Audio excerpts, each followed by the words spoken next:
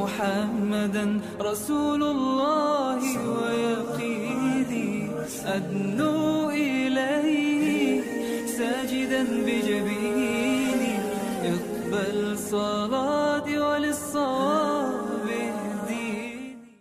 رب العالمين والصلاة والسلام على سيدنا محمد وعلى آله وصحبه أجمعين. أما بعد. In our last halaqah we had discussed the establishment of the treaty of the people of Medina. We called it the early constitution, and we pointed out that it was a very forward-thinking document. There was nothing similar to it. Frankly, there was nothing similar to it in the entire world at the time, where the Prophet ﷺ gave each of the religious groups semi-independence, and he then put some bonds between them that were more political in nature. And this shows us that from the Islamic perspective, the bonds of the ummah and the bonds of a religion are stronger than the bonds of the nation state or the bonds of ethnicity. And this is a philosophical tangent which we don't have time to get into now. I've spoken about this at length in other places. The modern world is divided into nation states. In the modern world, we are told to view each other based upon our nationality. Americans, Canadians, Britishers, Mexicans, Australians, Nicaraguans, all of these different countries. And we are told that this is the strongest bond. But if you really think about it, the bonds of the nation state are actually pretty imaginary, because there's nothing that combines people of one nationality other than that nationality. And this is a very philosophical point, but it's very true. What makes a person of a particular nationality the same as anybody else? Let's look at America, or let's look at Canada. What is the one thing common in all Americans? Is it language? Is it religion? Is it skin color? Is it ethnicity? Is it food? There's hardly anything, right? In fact, the only thing that is common is the fact that we're American, which is a circular loop. And so the whole way that the modern world is structured, they make fun of us for saying that you guys still view the religion as being the primary factor. But wallahi, think about it logically. The religion gives us so many things in common. It gives us the same ethics, the same values, the same philosophy of living, the same morality, the same language. We have a divine language. We have one qibla, which we're going to talk about today, right? We have similar signs. We have a calendar. We have that which is genuinely important, not superficial, skin color, ethnicity, spiciness in food. This is nothing that's important, but how you live your life, right? Your morals, your qiyam, your values. Isn't this the most important thing? And therefore, if you really think about it, and wallahi, I have tried my best to think about every attack they give of Islam, and the more that I think about it, the more logical the Islamic position always seems to be, right? And this is something, again, beyond the scope here, but when the Prophet ﷺ came to Medina, he got rid of the Aus and the Khazraj mentality. He got rid of the mentalities of Jahiliyyah, but he retained Yahud, Muslim, Mushrik. And he put the Yahud, you are one ummah, he said, along with the believers, right? وَالْيَهُودُ أُمَّةً مَعَ الْمُسْلِمِينَ. You're one ummah, we're one ummah. And so he divided people based upon not their skin color, not their ethnicity, not their race, but their religious values. And wallahi, that is the most logical way to divide any person or any community up, because your values, because your religion, which is what gives you values, is the most important framework from which you live your life. Right? If you think about this.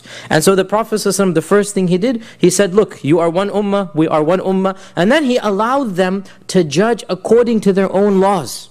And this is amazing. What country in the world, other than one or two, and even that in some areas, right? I mentioned two of them last week. India and Israel are the only two countries that I'm aware of that still have somewhat this type of philosophy that the Prophet ﷺ put in, right? In that, depending on what your religion is, you will get a different civil law. But the Prophet ﷺ went more than civil law. He in fact gave them semi-independence. And he said, even if anything occurs amongst you to the level of murder, whatnot, you guys deal with it internally, unless it's the two groups that are fighting one another. Now we have to go external. But otherwise, there was, for all practical purposes, complete independence within their own ummah. And this is something that is unparalleled and unprecedented in any constitution. What would this do? If the Yahud, of course the Mushrikun were given this, but then they fizzled off, right? The Mushrikun, they dissolved away. There were no pagans after a year. So this contract has one or two clauses about the mushrikun, but then they're gone, so khalas, there goes. So there's only two ummahs left, the Muslims and the Yahud. And if the Yahud had fulfilled their part of the bargain, they would have become the most industrious, the most successful Yahud community in the whole world, because the Yahud were always in the diaspora. They were always in small groups here and there.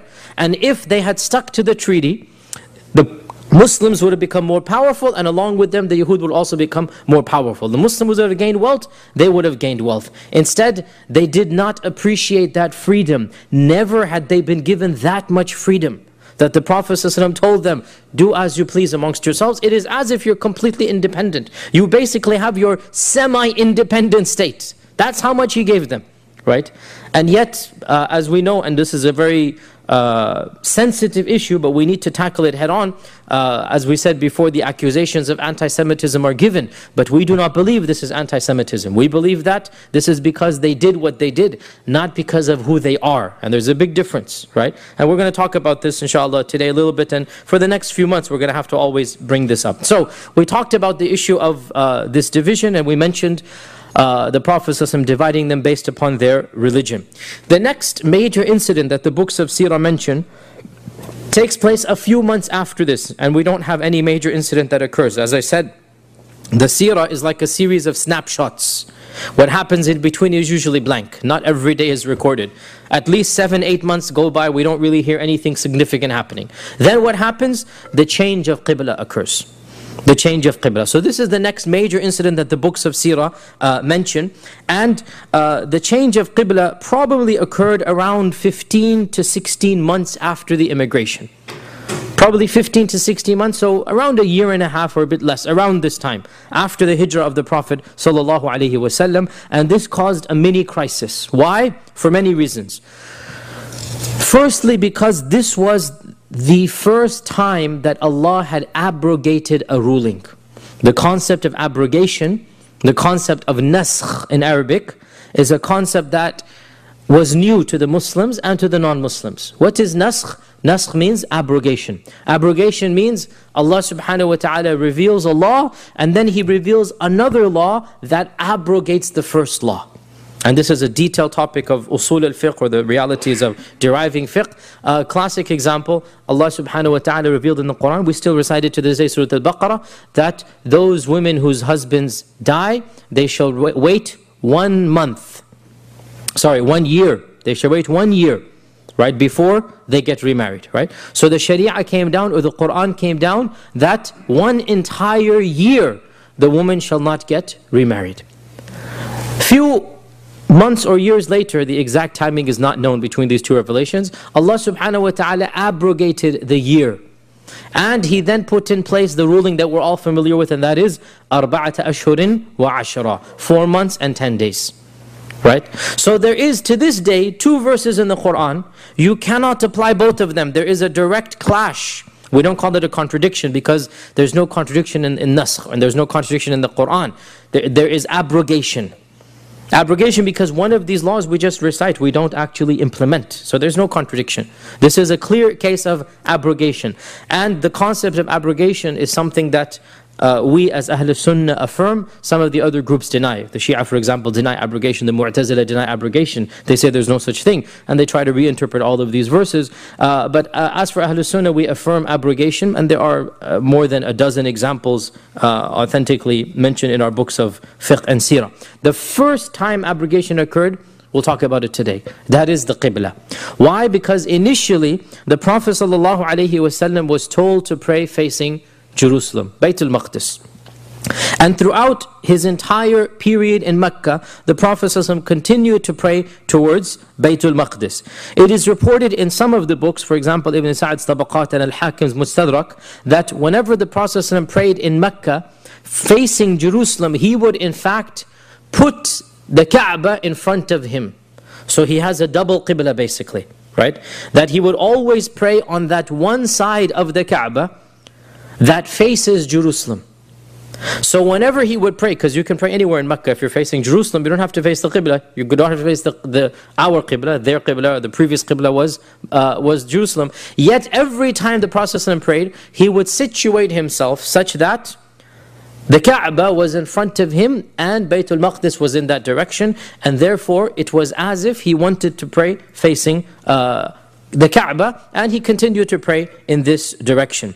Now, Baytul Maqdis, we already talked about the blessings of Baytul Maqdis a few weeks ago. We talked about Isra wal Mi'raj, and Allah subhanahu wa ta'ala said, أَرْضِ الَّذِي بَارَكْنَا حَوْلَهُ. This is a blessed land. And the Prophet ﷺ praised Bilad al-Sham in so many ahadith. And it was the holiest land before the Prophet ﷺ came. Ibrahim alayhi salam had made Mecca the holiest land, but this ruling had not been for the Yahud. This ruling had been for Ismail and the children of Ismail. So for the Yahud, they thought the holiest land, and the Yahud were basically the largest group of worshippers of Allah on earth at that time. The Yahud, and then after them the Christians, always thought that Baytul Maqdis was the holiest land, and they were not familiar with Mecca. To this day, they don't consider Mecca to be sacred, because that was something that Allah blessed Ibrahim and Ismail with. By the way, I mentioned this way back before. Many of the prophets, including Musa, made Hajj to Mecca. We know this because our Prophet ﷺ told us. But these are the prophets, not their followers. Their followers did not come to Mecca as far as we know. There is no indication that any of the followers of the prophets came. But the prophets themselves came because Allah told them about Mecca. And Allah Azza wa Jal told them to do Hajj, so they came and did Hajj. Over 70 prophets came and did Hajj. But not the followers of the prophets. So, for the followers of the prophets, they considered Baytul Maqdis to be the holiest. When the Prophet ﷺ came, Allah Azza wa Jal wanted to show that he is following the real religion of Ibrahim alayhi salam. So he wanted to resurrect the original Qibla, because that is the first Qibla. Remember, أَوَّلُ بَيْتٍ وُضِعَ لِلنَّاسِ لَلَّذِي بِبَكَّةِ. The first house that was ever built of worship was Mecca. And our Prophet ﷺ was asked, what is the first masjid ever built on earth? He said, the Kaaba, Baytullah. And then he said, what was the next? He said, Baytul Maqdis. He was asked, Kam kana baynahuma? What was the time between them? And he said, 40 years between them. There was 40 years between Ibrahim alayhi salam building the Kaaba, and then either Ishaq or Yaqub, it is a difference of opinion who, but somebody built something in Baytul Maqdis. Not the Haykal Sulaiman, that was of course many centuries later, but someone, either Ishaq or Yaqub, built something, Allahu Alam what it was, and that is the place of Baytul Maqdis. 40 years difference. So Allah Azza wa Jal wanted to show the status of the Kaaba, the status of the first house. However, when the Prophet ﷺ emigrated to Medina, now the Qibla is still Baytul Maqdis, and Medina is due north of Mecca. Medina is due north of Mecca. And Baytul Maqdis is due north of Medina. It's a straight line. And so, if you want to pray facing Baytul Maqdis, you have to turn your back to the Kaaba. It's literally 180 degrees. And so the Prophet ﷺ has to follow the Sharia. At that time, the ruling came down that it must be facing Baytul Maqdis. Now, by the way, Naskh or abrogation doesn't have to be Quran with Quran. The Quran can abrogate the Sunnah can abrogate the Quran, the Sunnah can abrogate the Sunnah, and the Quran can abrogate the Quran. 4 logical possibilities. Cross abrogation can occur. The ruling to pray towards Baytul Maqdis, Allah had revealed it in the Sunnah. It's not in the Quran. But it is still a part of the Sharia. So the Muslims were praying facing Baytul Maqdis. And the Prophet ﷺ, when he moved to Medina, he had to face north, turn his back towards the Kaaba. Now, what happened was, and we're going to talk about this next few lessons, not today. What happened was, the tensions began between the Prophet ﷺ and the Yahud. For the next year from the Hijrah, tensions began. And we'll talk about this towards after Ramadan basically, but just a little bit of an introduction to this concept. When the Prophet ﷺ first emigrated to Medina, he's finally amongst a group of people who believe in the Abrahamic faith. In Mecca there's nobody who's a Jew or a Christian. In Mecca they're all idol worshippers, pagans, idolaters. In Medina he's finally amongst a large group. There were a few thousand, we said, of the Yahud. A large group who believe in the same God, who believe in the same line of prophets. The Quraysh didn't even know what is a prophet. right? They said, what is a prophet? We never saw. What is this thing called a prophet? We never heard of one. The Quraysh didn't believe in a book. They didn't say, what is, they have no concept of what is a book, right? And by the way, anybody who's tried to give da'wah, I speak with a little bit of experience, to Hindus versus to Christians and Jews, you see the difference, right? People who don't have a concept of, risala, nubuwa, akhirah, jannah wa nar, they have no concept. Wallahi, it's so different, so difficult to give da'wah to them. That God sends prophets, like they don't even understand the concept. Why would God send a person? Right? And the Quraysh asked the same thing. And to this day, pagans ask the same thing. Whereas the Ahl Kitab, they are so close to us in so many things. The concepts, the Arkan al-Sitta, they're there, but except a little bit of fine-tuning is needed, right? They believe in God, they believe in the angels, they believe in the hereafter, they believe in heaven and hell, they believe in the books coming down, they believe in the concept of prophets. So, for the first time, the Prophet ﷺ is intermixing with a group that believes in all of this. And his heart was very optimistic that finally a large group will convert, because why not? They have been waiting for a prophet. They know that they're waiting for a prophet. We know this. They know that I'm the prophet, right? يَعْرِفُونَهُ كَمَا يَعْرِفُونَ أَبْنَاءَهُم. Allah says in the Quran, they recognized him as they recognized their own children. They recognized the Prophet ﷺ as they recognized their own children. Right? And subhanAllah, what a beautiful verse. Only parents will understand this, right? You recognize your child, wallahi, if he's just crying in the back. You know immediately, this is my kid, right? You know immediately, if you see your child far away, you recognize him, no matter how far away, what clothes he's wearing, you'll immediately recognize your child. And Allah is saying, يَعْرِفُونَهُ. They recognize the Prophet ﷺ as well as they recognize their own children. Now the Prophet ﷺ knew that they recognized him. So why shouldn't he be optimistic? Right? Why shouldn't he be hopeful? And also remember, Abdullah ibn Salam, their main rabbi, converted. And so this is even more reason to make him optimistic. So Aisha also narrates that when the Prophet ﷺ first came to Medina, this is an interesting hadith which shows us a little bit about the psychology at this time. The Prophet ﷺ wanted to resemble them as much as possible, to make them feel comfortable. Right? He wanted to resemble them as much as possible. Outwardly, do whatever needed to be done to show them that we're the same, basically. But as the tensions increased, eventually he began commanding the Muslims to dissociate from them, to be different from them. Right? And so there are so many ahadith, خالف اليهود, خالف النصارى, خالف أهل الكتاب. There's so many ahadith, be different from the Yahud. Don't do like the Yahud in this, right? Don't be like them. In the beginning it was the opposite.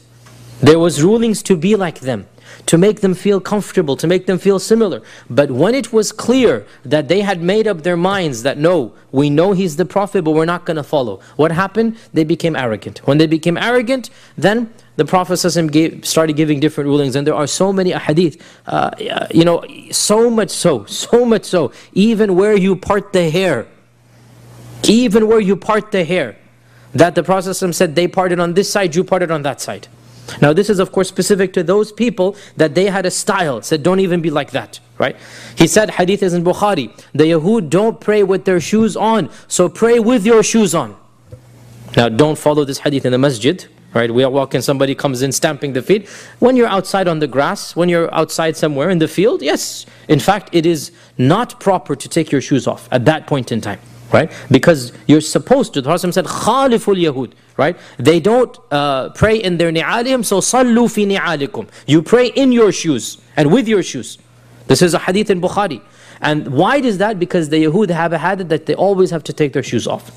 And so even in this, he wants to be different, right? The Prophet said the Yahud don't touch their women in the menses and don't do anything. يُخَالِفُ الْيَهُودِ. You eat with them, you sit with them, do everything other than the actual active intimacy. Be different from them. So our sharia came to be totally different from that of the Yahud, wherever Allah Azza wa Jal wanted it to be different. Why? Because of this arrogance. So one of those things to be different came down as the Qibla.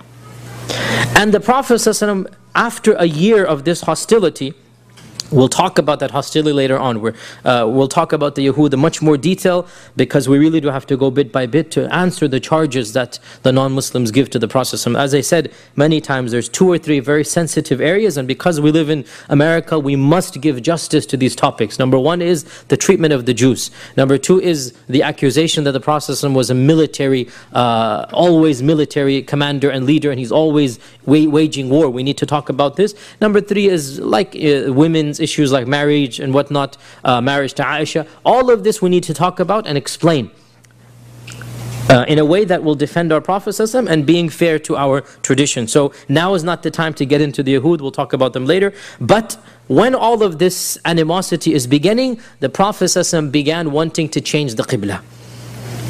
Now the Qibla, Allah Azza wa Jal had told him to face Baytul Maqdis. So he cannot change it of his own will. And it is narrated that once when Jibreel came down with some Qur'an, the Prophet ﷺ expressed his hope to Jibreel, that, "Oh Jibreel, I wish to pray facing Mecca." He even told this to Jibreel, "I wish to pray facing Mecca." And Jibreel said that, "Innama ana abdun mithluk." I am an abd just like you. And I only come with the amr of Allah Azza wa Jal. I can't help you out here. If you want this, make dua to Allah subhanahu wa ta'ala. Subhanallah, look at the most powerful human is asking the most powerful angel.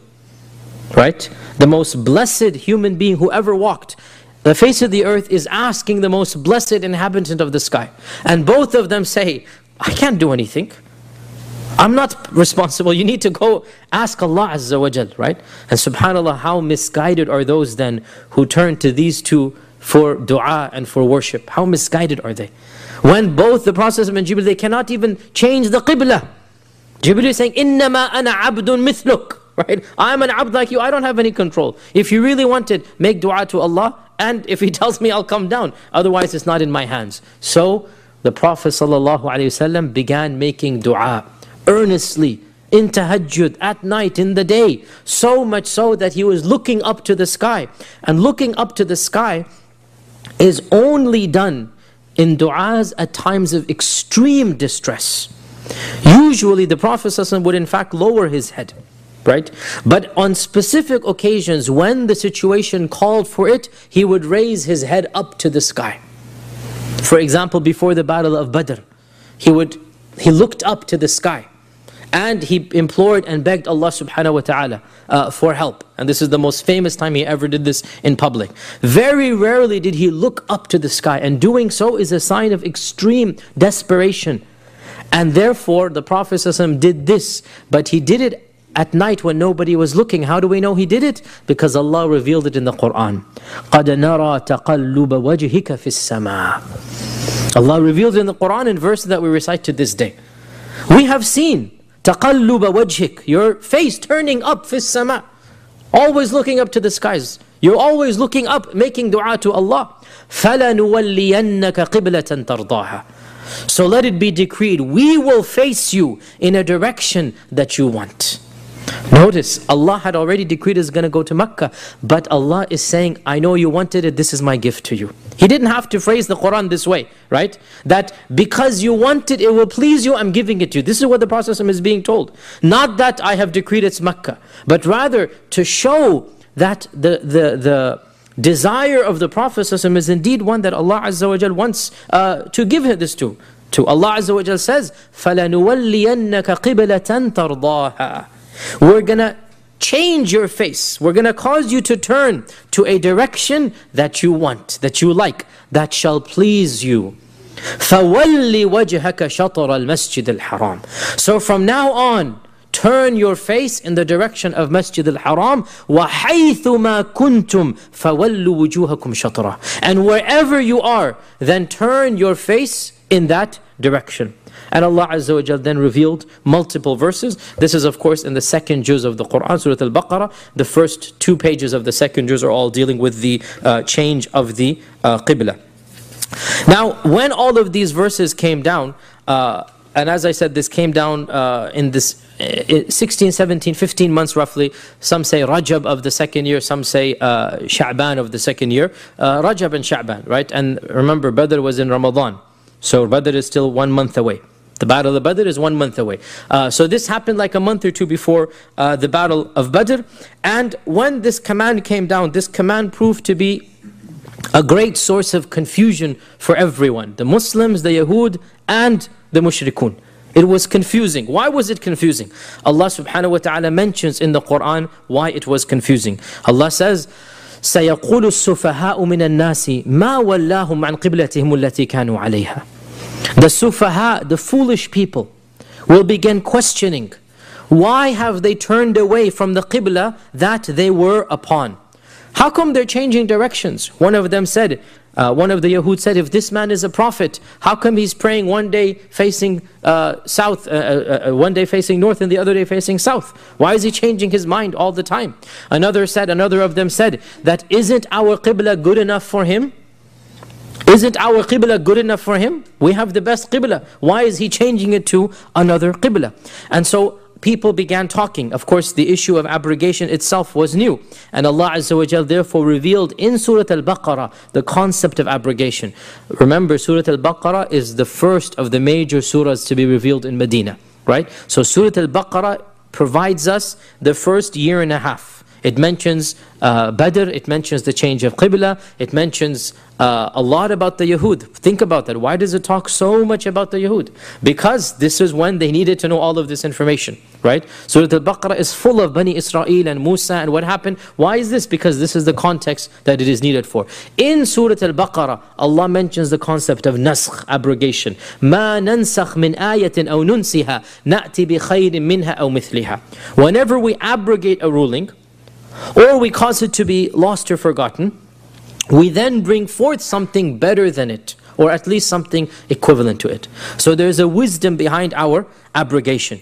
And Allah subhanahu wa ta'ala mentions, وَمَا جَعَلْنَا الْقِبْلَةَ الَّتِي كُنْتَ عَلَيْهَا إِلَّا لِنَعْلَمَ مَنْ يَتَّبِعُ الرَّسُولَ مِمَّنْ يَنْقَلِبُ عَلَى عَقِبَيْهِ. The only reason that, or one of the main reasons, وَمَا جَعَلْنَا الْقِبْلَةَ الَّتِي كُنْتَ عَلَيْهَا, we wanted to test those who followed the Prophet versus those who rejected the Prophet. So every commandment is a test. Every commandment is a test, whether you follow it or not, whether you obey it or not. For the Muslims, it was a test to see whether they implemented this new ruling from Allah subhanahu wa ta'ala. Of course they did. For the Yahud, it was a clear sign. There was a hidden message for the Yahud. There was a hidden message for the Yahud. And that was as follows. This Prophet came in the line of your prophets. So he's facing your qibla. But he shall now supersede your prophethood line. And he shall take it back to the original. So he's not coming from a different tradition. He too is from the same tradition. Because if Allah had willed, the change of qibla would have been in Mecca. But Allah Azza wa Jal wanted to demonstrate for a year and a half the Muslims are praying in the same direction as the Yahud. And then Allah Azza wa Jal changes it to Mecca. What is the purpose? The purpose multiple fold, but primarily to demonstrate to the Jews that this Prophet is from the same tradition as your religion. And he venerates the same icons that we have told you to venerate. You were supposed to pray towards Bayt al-Maqdis, he will also pray towards Bayt al-Maqdis. But he is not just a Jewish prophet. He is more than this. Why? Because remember, the Yahud, they thought they were exclusive.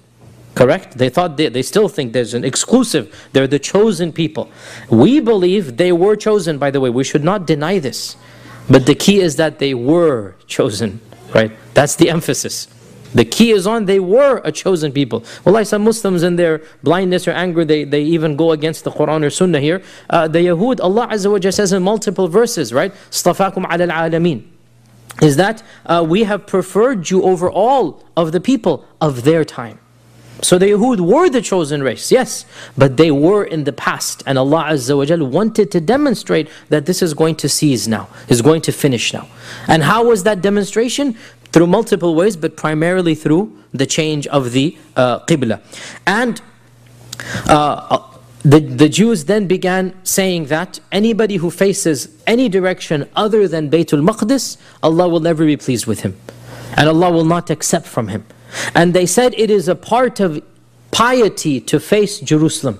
And to this day, they all face in that direction when they pray. Even many of the Christian groups, not all of them, but many of the, in fact, in our days, Protestant Christianities have completely lost this, but Orthodox and Eastern Orthodox and other ancient Christianities, they generally face East, and some of them still have that they're going to face Jerusalem. So they said, you have to face in that direction.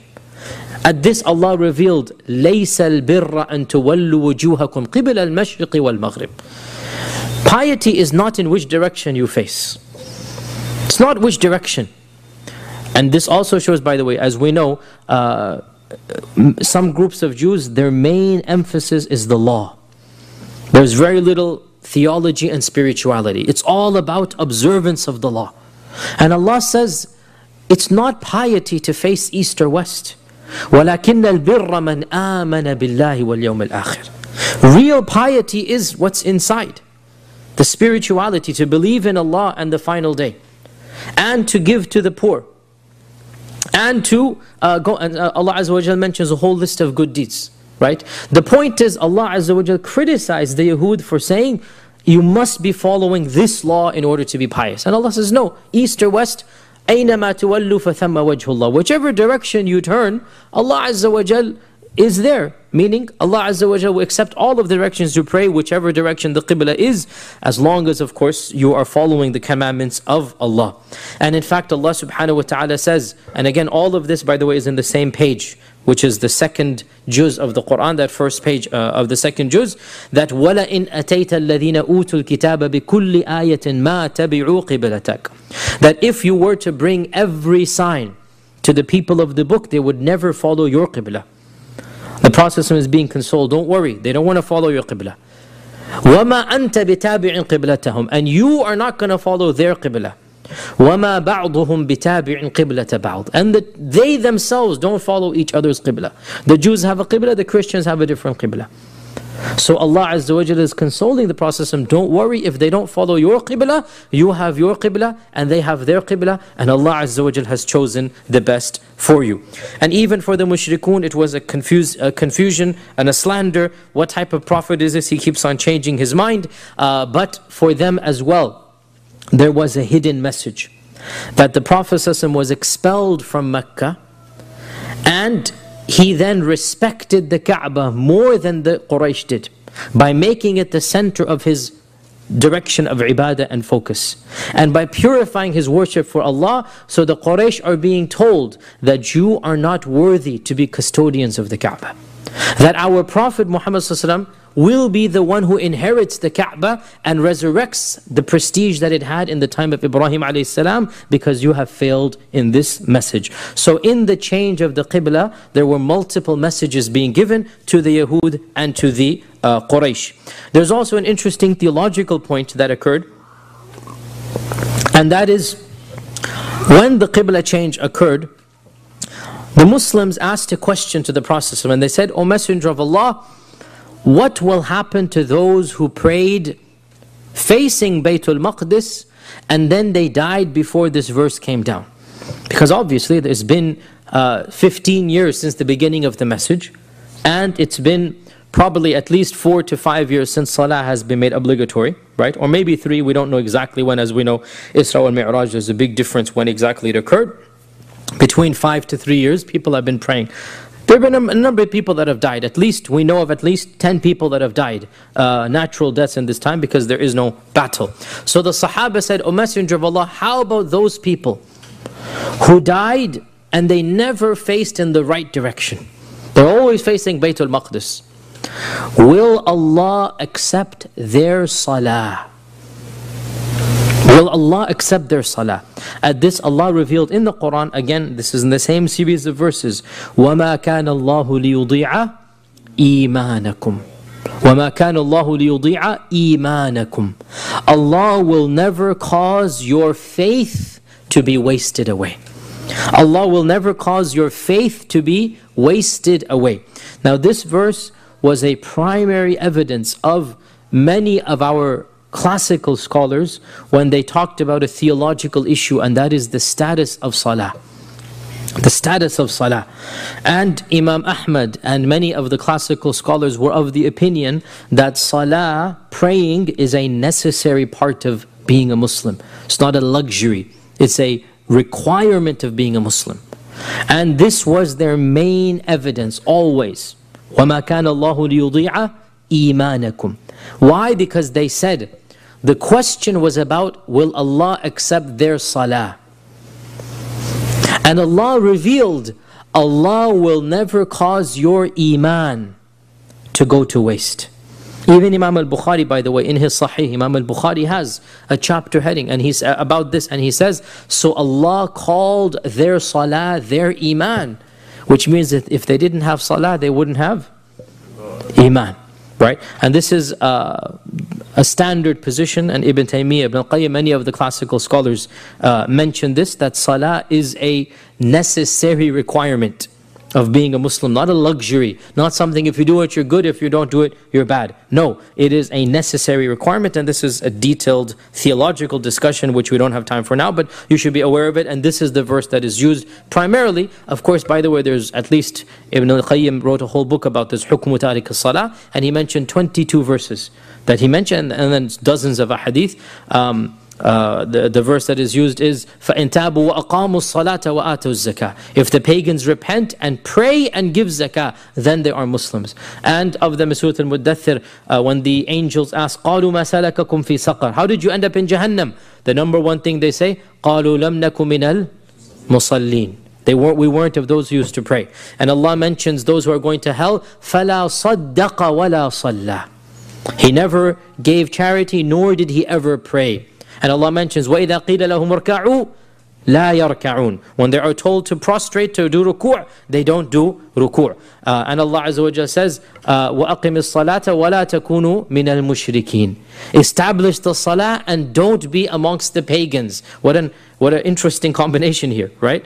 Establish the salah and don't be amongst the pagans, or be like the pagans, which means salah is opposite to being a mushrik, right? And we go on and on, that's a whole different tangent, but you should be aware that there's a controversy in medieval Islam, what is the status of salah, and many of the scholars, and this is a position that I also very strongly hold, say that salah is a necessary part of being a Muslim.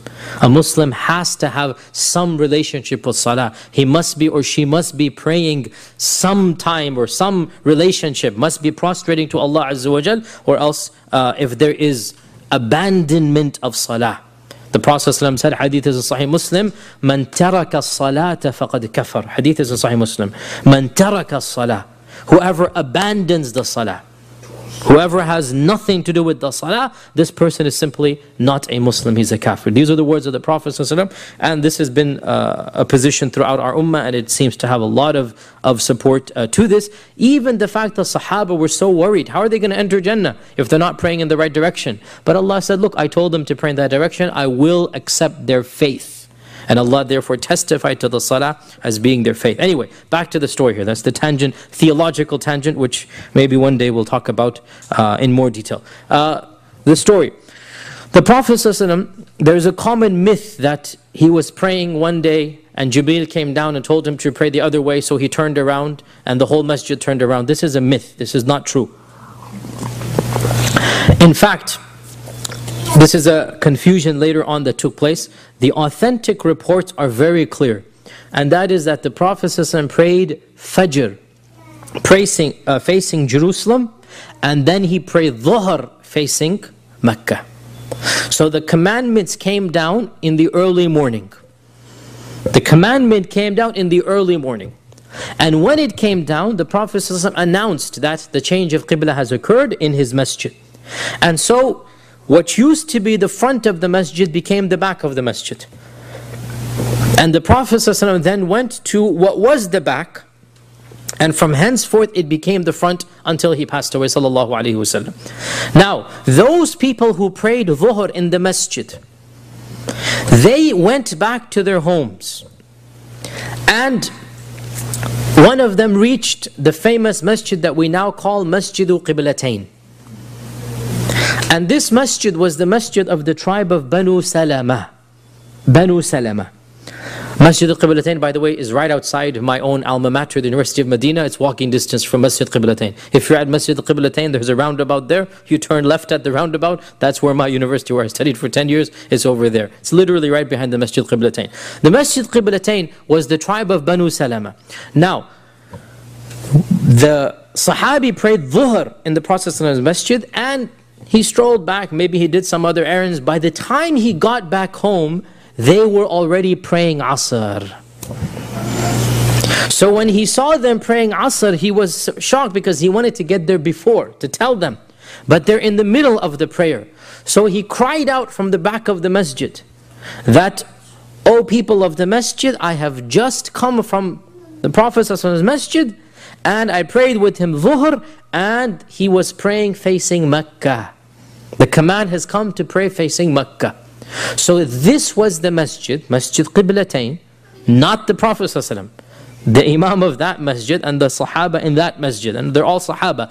That was the masjid where they turned around and the Imam walked straight through the entire sufuf, and everybody basically turned around where they were, right? And that's why it was called Masjid Qiblatain. Okay, that's why it's called Masjid Qiblatain. It was not something the Prophet ﷺ himself did. By the way, I wish I could go over this whole page of Surah Al-Baqarah. It's very important, but we don't have time for this. But one more ayah that is very relevant for this whole section, and you all know this ayah. It came down smack in the middle of the verses of Qibla. وَكَذَلِكَ جَعَلْنَاكُمْ أُمَّةً وَسَطًا أُمَّةً وَسَطًا. This is how we have made you a wasat ummah. This is a famous verse, everybody knows it, right? Ummatan wasat, the phrase. The context of this verse is what? Qibla. The context of this verse, Allah Azza wa Jal mentions ummatan wasatan in the context of the Qibla. وَكَذَلِكَ جَعَلْنَاكُمْ أُمَّةً وَسَطًا. The meaning of wasat, by the way, a lot of people misunderstand. The meaning of wasat is commonly thought to be the middle, the moderate.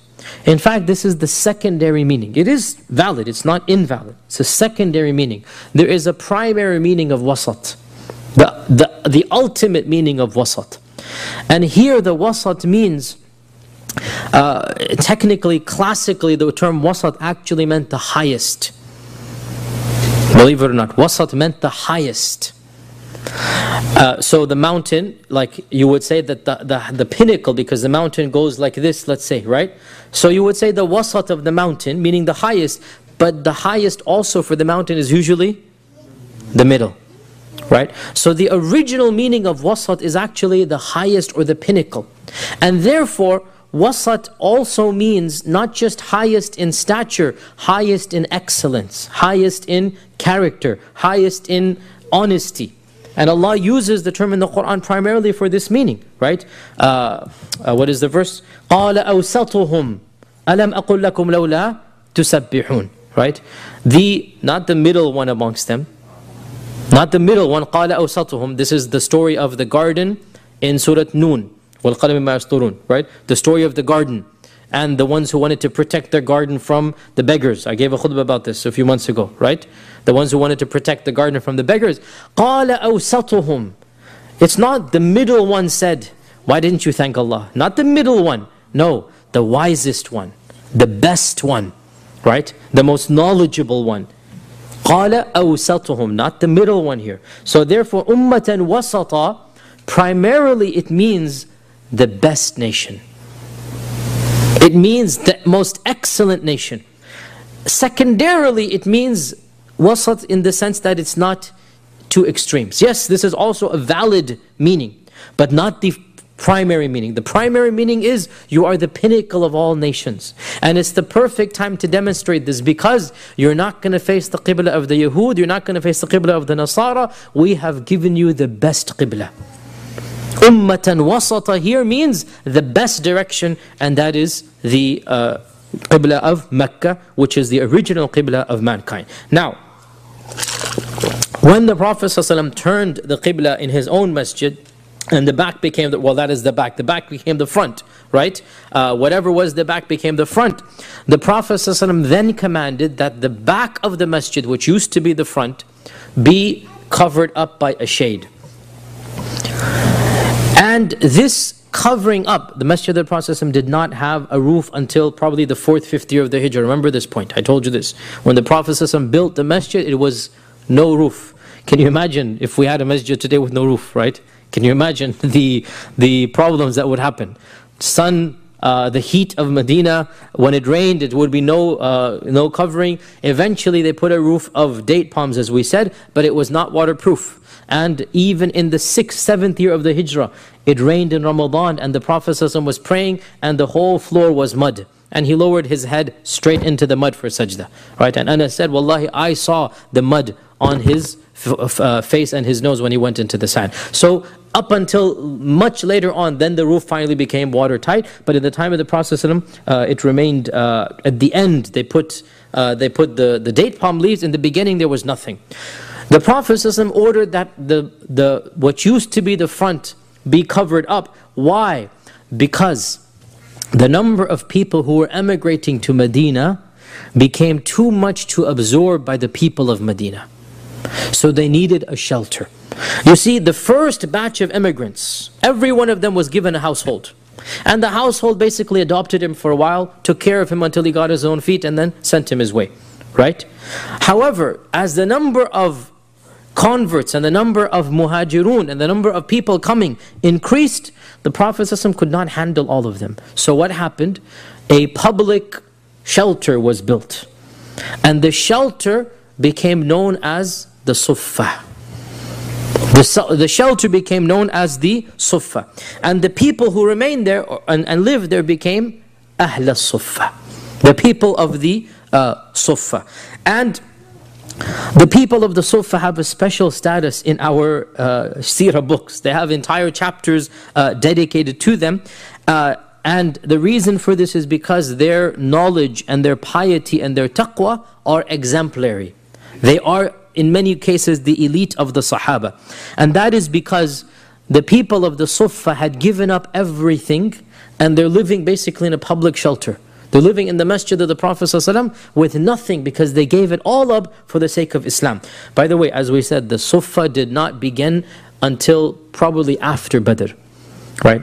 So remember, the Suffah is built probably around Ramadan. Badr takes place in Ramadan. So the concept of Ahl al-Suffah begins after Ramadan. Right? Up until Ramadan, every convert that comes, he can be accommodated. Every muhajir that comes, he can be accommodated. But eventually the Sahaba are saturated. Eventually the houses that can cater for multiple people, not every house can cater multiple people, right? Not everybody can take on a guest. Those who could are saturated. So what is to be done? That was when the Suffah was built. And so the Prophet ﷺ spent a lot of energy and a lot of dedication on the people of the Suffah. And there are many narrations about the problems and the difficulties that they faced, so much so that many of the people of the Suffah did not even have proper clothes to wear. So much so that there's actually an embarrassing hadith about this, but it shows you how poor they were. That the Prophet ﷺ, he had to make a general commandment to the women, that he said, "O women, do not raise your heads up from sajda until some time has gone, because the people of the Suffah, when they went into sajda, their awrah would be exposed." Yani they didn't even have enough of what we would call basically even shorts. They didn't even have that. I mean, that's how poor they were. Such that when they went into sajda, obviously whatever they're wearing is going to be exposed from the back. And so there is hadith is in Bukhari, the Prophet is telling the women, do not raise your heads up until the men have stood up completely. That's how little clothes the people of the Suffah had. And this is why the Prophet ﷺ gave many ahadith about taking care of the people of the Suffah. When his own grandchild was born, Al-Hasan, he told Fatima that, "O Fatima, give some charity to the people of the Suffah." Some years later, when the Prophet ﷺ got a whole batch of prisoners of war who were going to become slaves, Fatima came complaining to her own father and said that, "Ya abati, I have so much housework to do, and Ali does, typical, even though they were Ali, but still father-in-law, son-in-law, they're all the same. It's all, subhanAllah, the fitrah of human beings is the same, right? So she's complaining that Ali has so much housework that I have to do. Can't you give me a servant? You just had a whole batch of people come to you, right? They're all going to be slaves. Gift me one." SubhanAllah, what did the Prophet do? He got irritated. And he said, "How can I give you a servant when the people of the Suffah Their stomachs are, what's a good word here, just collapsed. They have nothing to eat. And you want me to give you a servant? No, by Allah, I will sell all of them and spend the money on them. Subhanallah. This is what he's telling his own daughter, his daughter who's the most beloved flesh to him. He loves no one more than he loves Fatima, right? Imagine the people of our times, the rich, the dictators, these people, how much they give to their own family. They'll kill people to give to their family, right? Our Prophet ﷺ, he got irritated. He said, you want me to give you when the people of the Sufa don't even have enough to eat? And he refused. And so Fatima never once asked him for any servant after that. Even though he is supposed to be the leader here, but no privilege just because you're related to me. I have to take care of everybody, right? And so the people of the Sufa is on his mind. Every time some type of event happened, he would invite the people of the Sufa. And it is narrated, the famous and the semi-humorous tradition of Abu Huraira. That Abu Huraira was, of course, Abu Huraira is the most famous inhabitant of the Sufa.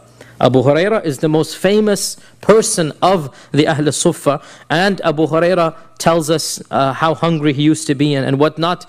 In fact, Abu Huraira says that many times, Abu Huraira is narrating this, that many times I would ask a companion a question when he went out of the masjid, and wallahi, I knew the answer better than him. But the only reason I'm asking is to drag out the conversation until I get to his doorstep. Perhaps he might invite me in for a meal. Subhanallah. This is what Abu Hurairah is telling us in Sahih Bukhari. Like, I'm asking Sahaba a question, walking with them to drag out a response, right? Just hoping to get to the doorstep so that they say, Yalla, Bismillah, tafaddal, you know, the karam of the generosity that we're supposed to have. Come on, Bismillah. He's too embarrassed to beg, obviously, right? He doesn't want to beg. So he's simply asking a question to walk with them. This is Abu Huraira, right? Abu Huraira is the one who narrates that once the Prophet ﷺ saw me so hungry that I was weak with exhaustion, lying down in the Sufa, weak with exhaustion. And so he invited me to his house with him. And he asked Aisha, is there anything to eat or drink? And so Aisha said, yes, one of the neighboring Ansar has given us a glass of milk. This is a big glass. They had a little glass of milk, right? Abu Hurairah became happy, alhamdulillah, glass of milk. The Prophet ﷺ said to Abu Hurairah, go and call the people of the Sufa. There's like 30, 40 people there, right? Abu Hurairah is narrating the hadith that فَمَا كَانَ لَنَا مِن بُدَّ, that I had to obey the command. He's not saying I wanted to. I had to obey the command. That I went and I gathered together all the people of the Sufa. And they came to the Prophet ﷺ. And the Prophet ﷺ handed me the cup and said, go to every one of them and give them the cup, right? You will be their servant, serving them. So I went to every one of them giving the cup, and I thought to myself, what will be left for me? What's the point? I mean, he really felt like, you know, he's going to be fainting from exhaustion, and this is torture now. Until it finished, every single one of them finished. Until finally, there was only me and the Prophet ﷺ left who had not drank from that cup. So the Prophet ﷺ said, Ijlis. So I sat down. So he told me, Ishrab, drink. So and the cup, he said, was brimming, as if it was more than when he handed it to me. As if it was more than we had to me. So I drank. And then he said, Ishrab, drink again. So I drank. He said, Ishrab. The Prophet knows exactly. This is, wallah, if I could call this a practical joke, I would. But it is a type of joke. It is a type of playing with Abu Hurairah, that he's just taking it out on him, that you think I'm not going to take care of you, Abu Hurairah? You think I'm going to let you, starve when you're the one doing this? So he said, مَا زَالَ يُكَرِّرُ. He kept on telling me, Ishrab, Ishrab, Ishrab, until I said, Wallahi, O Messenger of Allah, there's not a single space left in my stomach that I have left for this milk, right? Then, after all of these 30, 40 people had drunk, the Prophet ﷺ took the cup, the last, and then he drank from it. This is Ahl Sufa, right? And of course, we already said that the Ahl Sufa were people whom the Prophet ﷺ would always be concerned about. Like we just said, 1 cup of milk, and he wants to give it to the people of the Sufa. And it is said that one of the Sahaba came up with an idea, And he said, why not anytime we get some food or we harvest some dates, we give a little bit of it to the people of the Suffah. And they said this is a great idea, the Prophet ﷺ approved. So a string was hung between the two pillars of the Suffah, and any time the Ansar would harvest some dates, they would send the first batch, the first bit that the dates, they would send it and they would put it on this string. They would put it on the string so that the people could eat without having to beg for it. And by the way, this string or this custom of having this lasted up until this century. Up until basically the 40s and 50s. Some of my elder teachers tell me that this was something, it was well known up until the 40s and 50s that there was a string that food would be put on it for those who couldn't afford. So the custom of basically being generous in the process of the masjid, it lasted for literally 12, 13 centuries up until modernity. And then now in modernity they don't have that. Of course this is not done anymore. But it was up until a recent time. I already said that the most famous inhabitant of the Suffah was Abu Hurairah. And Abu Hurairah deserves a few minutes of our attention, especially because of who he is. Abu Hurairah, of course his name is Abdurrahman ibn Sakhr. Abdurrahman ibn Sakhr al-Dawsi from Yemen. Abu Hurairah is not from Mecca, Medina, he's from Yemen. And Abu Hurairah came to Medina after the battle of Khaybar, i.e. after the 7th year of the Hijrah. And yet he is the number one narrator of hadith. He is the number one narrator of hadith. And he narrated so many ahadith that even some of the next generation said, how can Abu Hurairah know so much when some of the Sahaba are longer companions than him?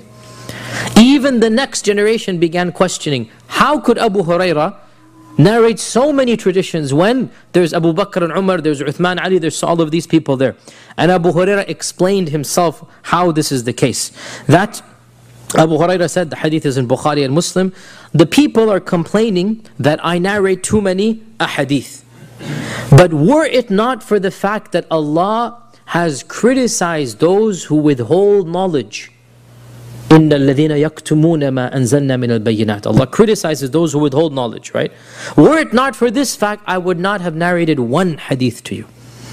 It's because I have to narrate. And then he said, and I will tell you why I know more than our brothers of the Muhajirun and the Ansar. He said, as for the Muhajirun, they were busy throughout the day buying and selling in the souqs of Medina. And as for the Ansar, they were busy in the cultivation and the field and harvesting. And as for me, then I would stick to the Prophet ﷺ with my hungry stomach. بِشَبْعِ بَطْنِ. They would be busy with the world, I would stick to him with my hungry stomach. And therefore I would memorize what they would not memorize. And by the way, Abu Hurairah was not poor. Abu Hurairah was from what we would call the middle class family. We know this because eventually his mother, who was in Yemen, because she was that was her only son, she moved to Medina. Even though she was a pagan, she moved to Medina and she purchased a house in Medina. Abu Hurairah still did not go into that house and he remained in the Suffah. Why? And this shows us what is the status of the Suffah and why the Suffah is so important. The Suffah not only was a shelter, it became the first university of Islam. Abu Hurairah was living in the dormitory of the University of the Prophet ﷺ. He preferred to stay there over his own mother's house. Why? Because the Prophet ﷺ is in the masjid more than he is in his own house, right? His masjid is attached to the house. His house is attached to the masjid. Everything takes place in the masjid. Anytime he comes out, it's in the masjid. So Abu Hurairah basically sticks to the masjid, and by sticking to the masjid, he is able to be with the Prophet ﷺ. And Abu Hurairah, now some of the mystical groups, they read in Suffah as basically tasawwuf, by the way. They say that the term Sufi comes from Suffah. This is not true. The term Sufi comes from wool, Suf, right? It's not from Suffah.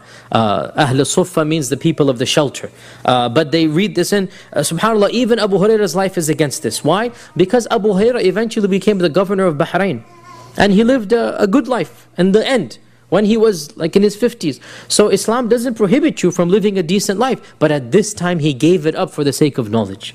At this time he wanted to live a difficult life in order to gain that knowledge. And even some of the Ansar moved into the Suffah. And this shows us the Suffah wasn't just a free shelter. Some of the Ansar, the most famous of them is Hanzala. Hanzala has the famous story of, what is Hanzala called? Nafaqa Hanzala, and what else? Washed by the angels. Hanzala is the one washed. Ghasilul Malaika he's called, right? Ghasilul Malaika. Hanzala is an Ansari. He has a house. He's still living in the Suffah. Also, Ka'b ibn Malik al-Ansari. What's the story of Ka'b? Who can remind me? Ka'b ibn Malik. He didn't go to that war and then... Tabuk, the battle of Tabuk, not Khaybar, Tabuk. The battle of Tabuk. That he was one of those وَعَلَى الثَّلَاثَةَ الَّذِينَ خُلِّفُوا. Right, this is Ka'b ibn Malik. He's an Ansari. He's also a member of the Suffah. So many of the other Ansar are members of the Suffah. What does this show us? The Suffah isn't a freeloading shelter, astaghfirullah. The Suffah is not just, no. The Suffah is primarily a place of learning. Yes, those who don't have anything, they will come to the Suffah. But many of them, when they came, they just decided to stick it out. Because it's just too good. The Prophet is always there. And you can benefit from him. So some of the Ansar leave their houses, move into the Suffah. Abu Dhar al-Ghifari, Bilal, Suhaib al-Rumi, Bilal ibn Rabah, Abdullah ibn Mas'ud, all of these are of course Muhajirun.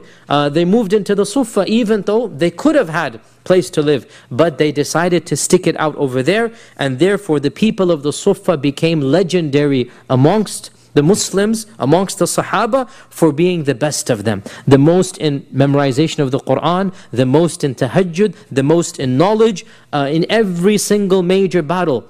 Amongst the top of the shuhada are the people of the Suffah. Beginning with Badr, there's one or two who are actually, it seems like Suffah was instituted maybe a week or two before Badr. It seems as if there was one or two, because there are people that are mentioned as being both Suffah and Badri, which means that there were then, the rudiments of the Suffah began around Badr time. Uhud, Ahzab, the battle of Khandaq, the Khaybar, the battle of Khaybar, conquest of Mecca, the battle of Ridda, the wars of Ridda. So many of the people of Suffah died that Umar ibn al-Khattab wanted to compile the Quran because the people of Suffah died. Think about the status of Suffah then and how it's associated with the Quran. The reason why the Quran is compiled, Allah Azza wa Jal willed it of course, but the reason why is what? So many of the people of Suffah died. Do you all know the story about the compilation of the Quran? In the wars of Ridda with the Abu Bakr sending out to Musaylama al-Kadhab in particular, many of the memorizers of the Quran died. Many of them from the Suffah. And of course the Suffah wasn't a permanent university. With the death of the Prophet, the Suffah, that's it, it finished. So the graduates of the Suffah are limited in number. In the battle against Musaylama, the wars of Ridda, the Hurub al-Ridda, large numbers of them, in one report it says more than 70 of them were killed. And that's a huge number for them. And so Umar went to Abu Bakr and said, Ya Abu Bakr, we have lost many of our Qurra, many of the people of the Suffah. And they were all memorizers of the Quran. The people of the Suffah are associated with the Quran. And I'm worried that unless you do something, if more of the Qurra die, we won't have the Quran. Because remember, at that time, the Mus'haf had not been compiled completely. And so Abu Bakr basically agreed to compile the Quran, primarily because the people of Suffah died. A large group of them. That shows us the status of the people of the Suffah. And one final point that we'll mention, inshallah, we have announcements to make. Where is Brother Ali? Is here? He asked me for some time at the end. Not here? He's outside. Okay. He wants some time for announcements. One final point that we'll mention. Oh, by the way, how many people were in the Suffah? Of course, the people of Suffah were always moving up and down quantity-wise. At times there were 5 or 10. At times there were up to 70. So the people of Suffah kept on varying. And most of them would stay for a week or two, a few months. Anytime a delegation came and they didn't have a house to stay, they would stay in the Suffah. It is reported that sometimes towards the end of the life of the Prophet ﷺ, people would come just to learn Islam. People from the far villages, the far Bedouin places, they have to learn the Quran and learn the fiqh and learn how to pray and go back to their people. Well, the Sufa became their university. The Sufa became the place to stay. Ibn Mas'ud says, anytime somebody came to us, the Prophet ﷺ would assign one of us to the newcomer to teach him the Quran and Salah. Right? So the university is formed basically to teach the people, and that is the Sufa. We would teach him and then he would go back to his people. All of this is taking place in the Sufa, and the Sufa remained up until the time of the Prophet ﷺ's death. And then of course after this, the Sufa did not retain that status that it used to retain. So initially then therefore, before we move on, one final story and then we'll move on. The covering of the Prophet ﷺ was only at the back of the masjid for the people of the Sufa. And this shows us he prioritized them over even the regular Musallin. Because the regular Musallin did not have a roof for many years. But he was more concerned about them because they're living in the masjid. Whereas the rest of the people are just coming and going away. So the first roof to be built was actually the roof of the people of the Sufa. By the way, as for the raised platform in our time, you all know that if you go to the Prophet's masjid, there's a raised platform in the back of it, right? And they say that is the place of the Sufa. In fact, it appears that the Sufa was ahead of this point, not at that particular point, right? And also the Sufa was not a raised platform as well. This is another one of those myths.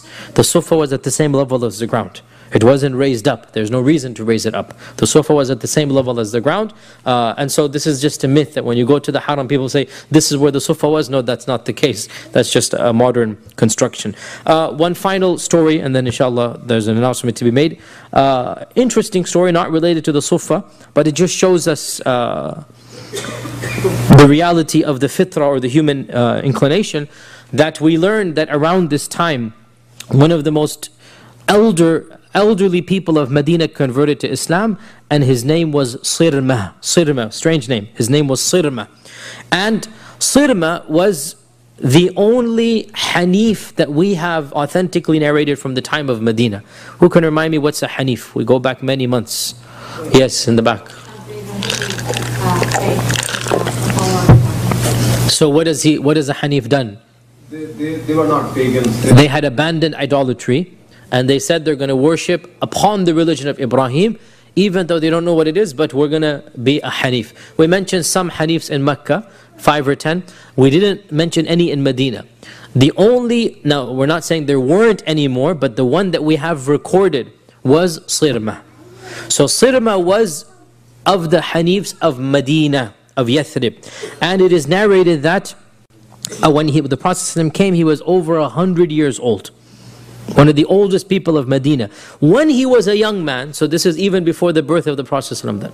When he was a young man, he had, just like the Hunafa of Mecca, openly rejected the idolatry of the people of Medina, and he had decided to accept Christianity, but then right before he converted, he said, no, Christianity doesn't make any sense either. I'm just going to be upon the ways of Ibrahim alayhi salam. And so he remained praying in his own way. And Ibn Ishaq mentions that, in fact, he would also perform ghusl after janaba, and he would even tell his women to take a bath after their menses, which means he had some idea of the Sharia of Ibrahim. He still is following that Sharia. And he will say that, he used to say to the people, I will not worship your gods, I will worship the Lord of Ibrahim, which is exactly what the Hunafa said in Mecca. And Ibn Ishaq mentions a lot of poetry from him, which we don't have the time or even the skill to translate, where he's praising Hanifiyya, he's praising worshipping Allah, he's criticizing the idols.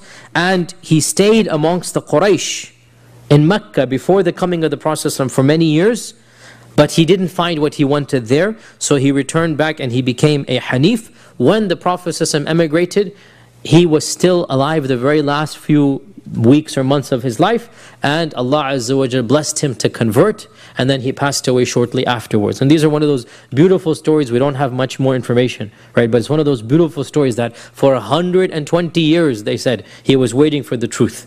And it is as if literally Allah subhanahu wa ta'ala just gave him that brief meeting with the Prophet ﷺ right towards the last year of his life, basically. It's as if Allah stretched his life out, waiting for the truth to come to him because he was that sincere. And he got the blessing of being a Sahabi, so he's mentioned as a Sahabi. He got the blessing of being of those who accepted Islam, and he died a natural death of old age, before any battle, before anything. And really we have no other information about him, but it's one of those stories that is beautiful in its own way, and it shows us that those who are sincere, Allah subhanahu wa ta'ala will bless them in that sincerity.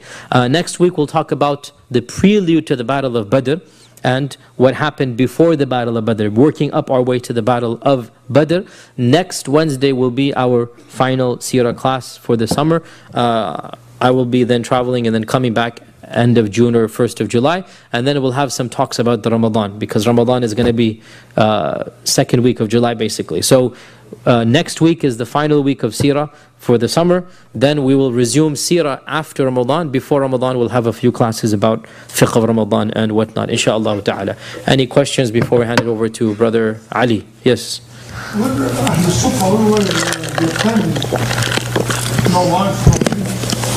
The majority of Ahl al-Suffah did not have their families. Those who were married voluntarily decided to live in the Suffah.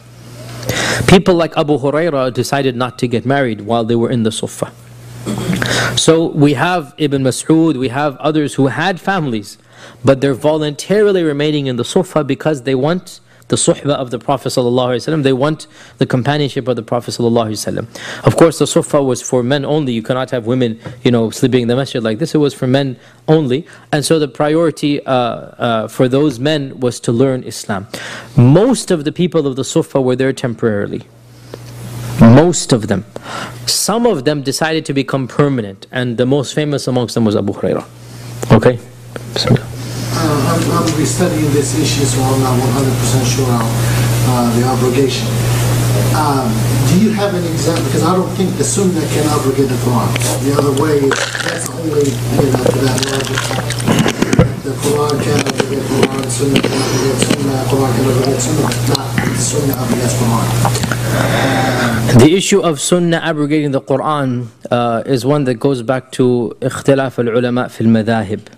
The four madhahib have different opinions about this. The position that you are saying was held by one of the famous imams, and it is a legitimate opinion.